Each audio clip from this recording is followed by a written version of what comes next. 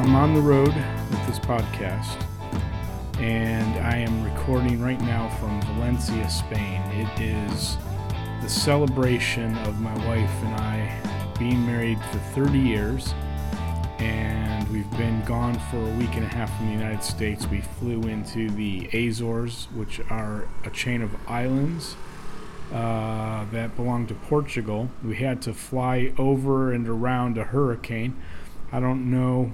I remember starting to hear about the hurricane while we were getting ready to head to the airport from the States. And I don't know if we ended up calling it Danielle or Daniela, but it was over the Atlantic Ocean, and it was kind of situated right between the Newark airport and the Azores where we were going to be landing, and our flight kind of flew around it. So we were thinking that we were possibly going to end up with lots of bad weather. And we had one day of rain in the Azores. We spent 3 nights there. We had one day, actually, I say one day, but it was really just 10 minutes of rain. And so it was basically completely unaffected. And we flew from Azores to Porto, Portugal, which is on the mainland, right on the coast. It was a beautiful city. Again, no weather problems there. And then the next day we hopped on a bus and traveled across Portugal into Spain, down to Leon, and met up with Victor, our exchange student that lived with us for a year. And then Victor and his girlfriend and my wife and I got in a car and drove to Medina del Campo, which is a small town, about 20,000 people in the northwest part of Spain. And it's the place where Victor is from. And spent a few days there. Beautiful weather. And now my wife and I are in Valencia. I am sitting across the street from the Central Market in Valencia. So if you look up Central Market, it's a huge open-air market out now. I say open-air in the sense that it's fruit stands and vegetables and meats and other things, souvenirs, and but it's all indoors actually in a big market area, and it's really beautiful. I think it's been going on for it's been over 100 years. And so we're going to be here in Valencia. We got here yesterday, and we'll be in Valencia today and tomorrow, and then the following day on Thursday we will take a train back to Madrid, catch an airplane, fly back to the Azores, and finish out our 30-year anniversary celebration with a few more days in the Azores before we head back to the United States. I wanted to share a story with you of another trip. I was in Europe. I was backpacking through Europe for a couple months and had been all over the place, and I was coming back from Poland on my way across the continent to France, and I went through Berlin in East Germany, and that was the day. It turned out to be that was a really historical moment to be going through Berlin, because it was the day after they began tearing down the Berlin Wall. I explain more about that in a different episode in season 1. I think it's the episode about the purpose of dreams and visions, where I share some more detail about what was going on in that trip and going through the Iron Curtain. So I'm on this train heading across Europe, and in my coach is a man who's from Spain, and we got to talking. And of course I was looking for an opportunity to share the gospel with him, and little by little things came up, and I could start injecting thoughts about Christ and such. And he basically said to me, in however he explained it, the essence of what he was saying, though, was that he didn't believe in the Gospels. He didn't believe in Christ. He didn't believe in the Bible because it was written by dead men. I don't even know how we got into it, except I think the Holy Spirit just led us in the conversation. We got into discussing things about historical figures and leaders and conquerors. I remember specifically us talking about Napoleon and Alexander the Great, and he had some very definite thoughts about these guys, and I remember something to the effect of me asking him, so you believe in them? And he's like, yeah. And I said, but they were written about by people who died. And he was like a deer in the headlights at that point, his eyes wide open, and he's just staring at me, and he's like, I guess you got me there. And I said, so when it comes to the gospel, you say you don't believe in it because dead men wrote about it, but that's not really true. You do believe stuff about the past, even though dead people wrote about it. I said, what's the real reason? Why for real do you not want to follow Christ? What keeps you from that? He thought about it, and he said, I guess the real reason is because I'm afraid that if I were to give my life to God and put my faith in Christ, that God would ask me to do something that I don't want to do. And this thought just came into my mind, and I just said to him, I said, so you don't follow Christ, not because you've made some kind of intellectual reasoning that you stand on and say it doesn't make sense. It's not for an intellectual reason that you don't follow Christ, but basically when it comes down to it, you're afraid of what God is going to do or ask you to do, and so it's just based upon your own selfishness that you don't yield yourself to him. And the guy just looked at me and he said, yeah, I think that's it. I think you're right. And that was the end of our conversation. We'd been talking for hours, but it was in the middle of the night now. It's the wee hours of the morning. We've been traveling all night across the continent, and he came to this conclusion then, as he thought about it, and how the Holy Spirit had led me in questioning and comments, that the real reason he didn't follow Christ was because he was selfish and didn't want to yield his life to God. On this trip, before we came to Spain, there was a definite mission in addition to celebrating our 30th anniversary. My wife and I have been praying for Victor's family and asking the Holy Spirit, how can we be a more relevant light and witness to the family? And when I say family, it's not just about Victor's mother and father and brother, but it includes his aunts and uncles and his grandparents, because when we began to have a relationship with Victor, we also began to have a relationship with all these people. And it's been interesting because we usually do some kind of video call over Christmas, and usually takes about 3 hours to do the call.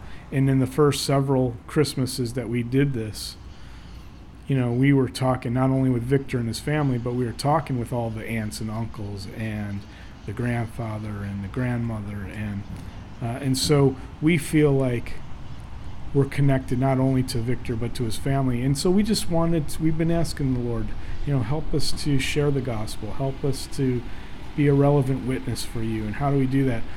And so before coming on the trip, we found out that Victor's grandfather had a hernia.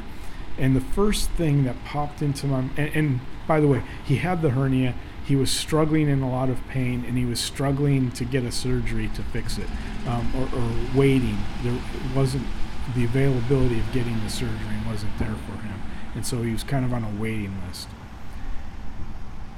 And so one of the first things that came into my mind, into my heart, when I heard this was I thought, aha, there's a potential avenue right there into the heart of the family. What if God was to heal his grandfather and do a miracle in that kind of way? And I knew from that moment that one of the things I wanted to do while my wife and I were on this trip was I wanted to pray for the grandfather. So we got to Victor's hometown in Medina del Campo, and we of course got to hang out and spend time with the entire family, and it's really fun. The culture is very interesting because you do lunch around 3 or 4 in the afternoon, and dinner doesn't happen till 9 or 10 at night, and or sometimes even later. And there was this one night where we were out with everybody except the grandfather and grandmother.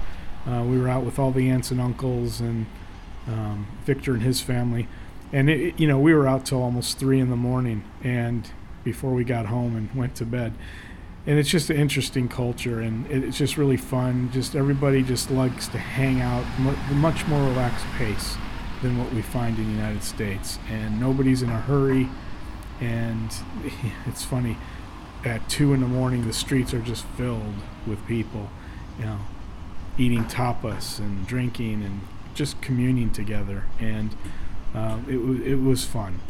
And the next day we got an opportunity. Then it was interesting. I wasn't even quite expecting it, but out of the blue, some of the people just started asking questions about our faith, and we got to just share a little deeper about our faith in Christ and the difference between following just religious practices versus having a relationship with Christ. But one of the things, again, on my mind was, before coming, and now here I am in Medina, was I really wanted to pray for the grandfather and just pray over his body for healing.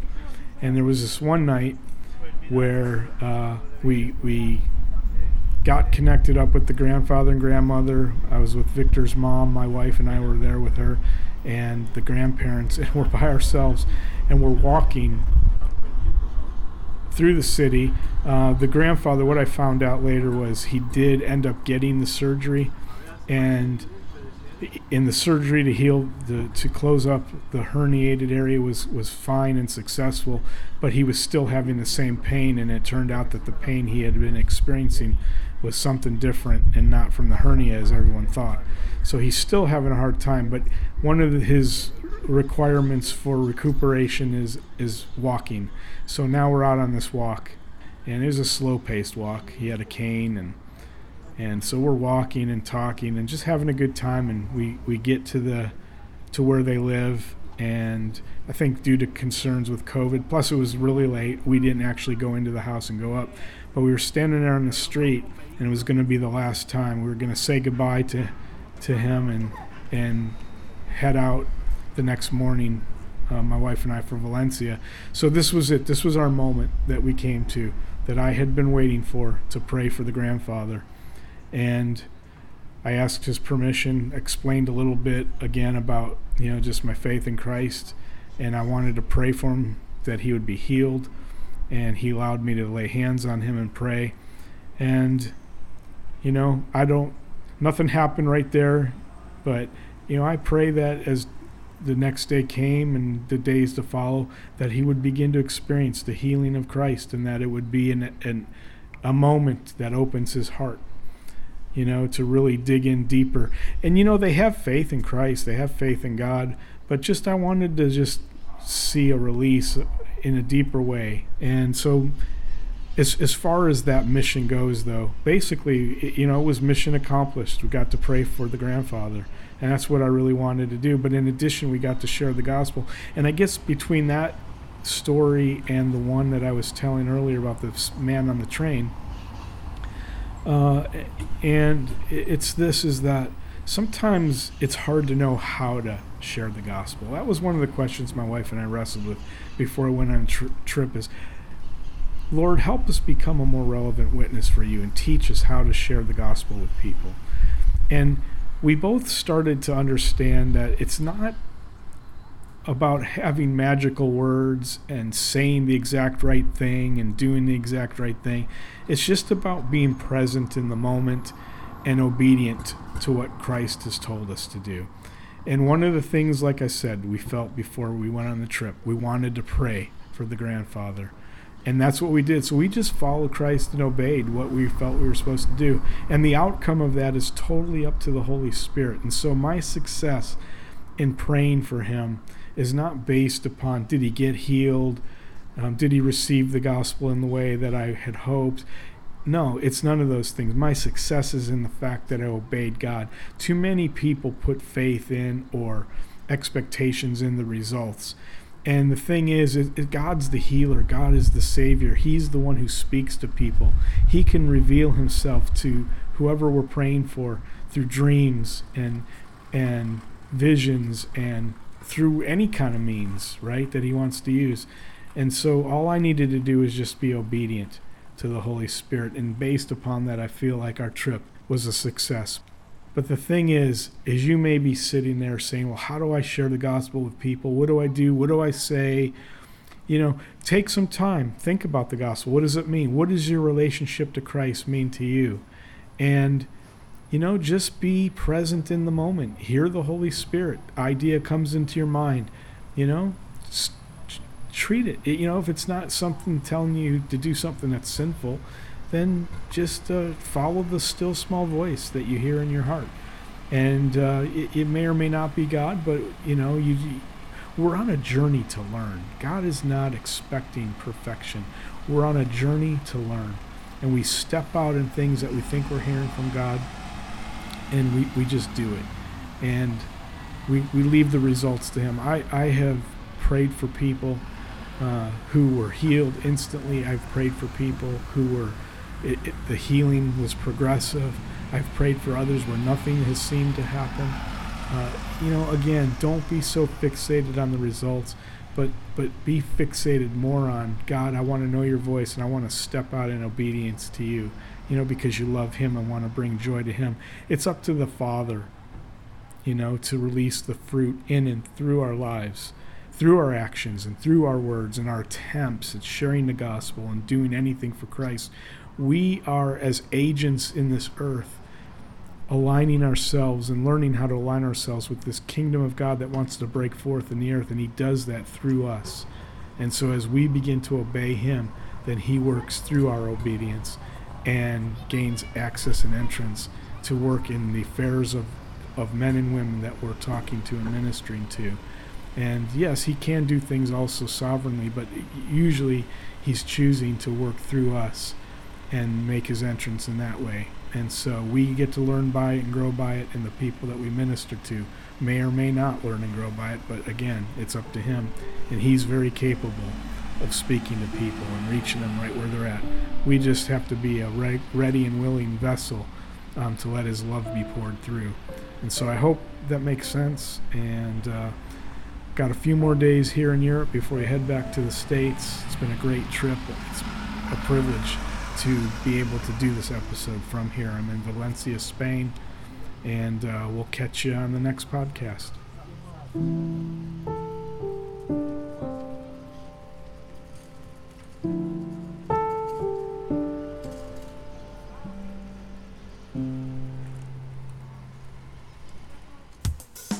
You've been listening to God's Kingdom Outside the Box. If you enjoyed this episode, please let me know. I'd love to hear your comments, your questions about what we talked about today, and also let me know if there's a topic you'd like me to cover in a future broadcast. You can email me at jim@jimvince.com, and you can also leave me a voicemail from the show notes. And that's it. I'll talk to you next time.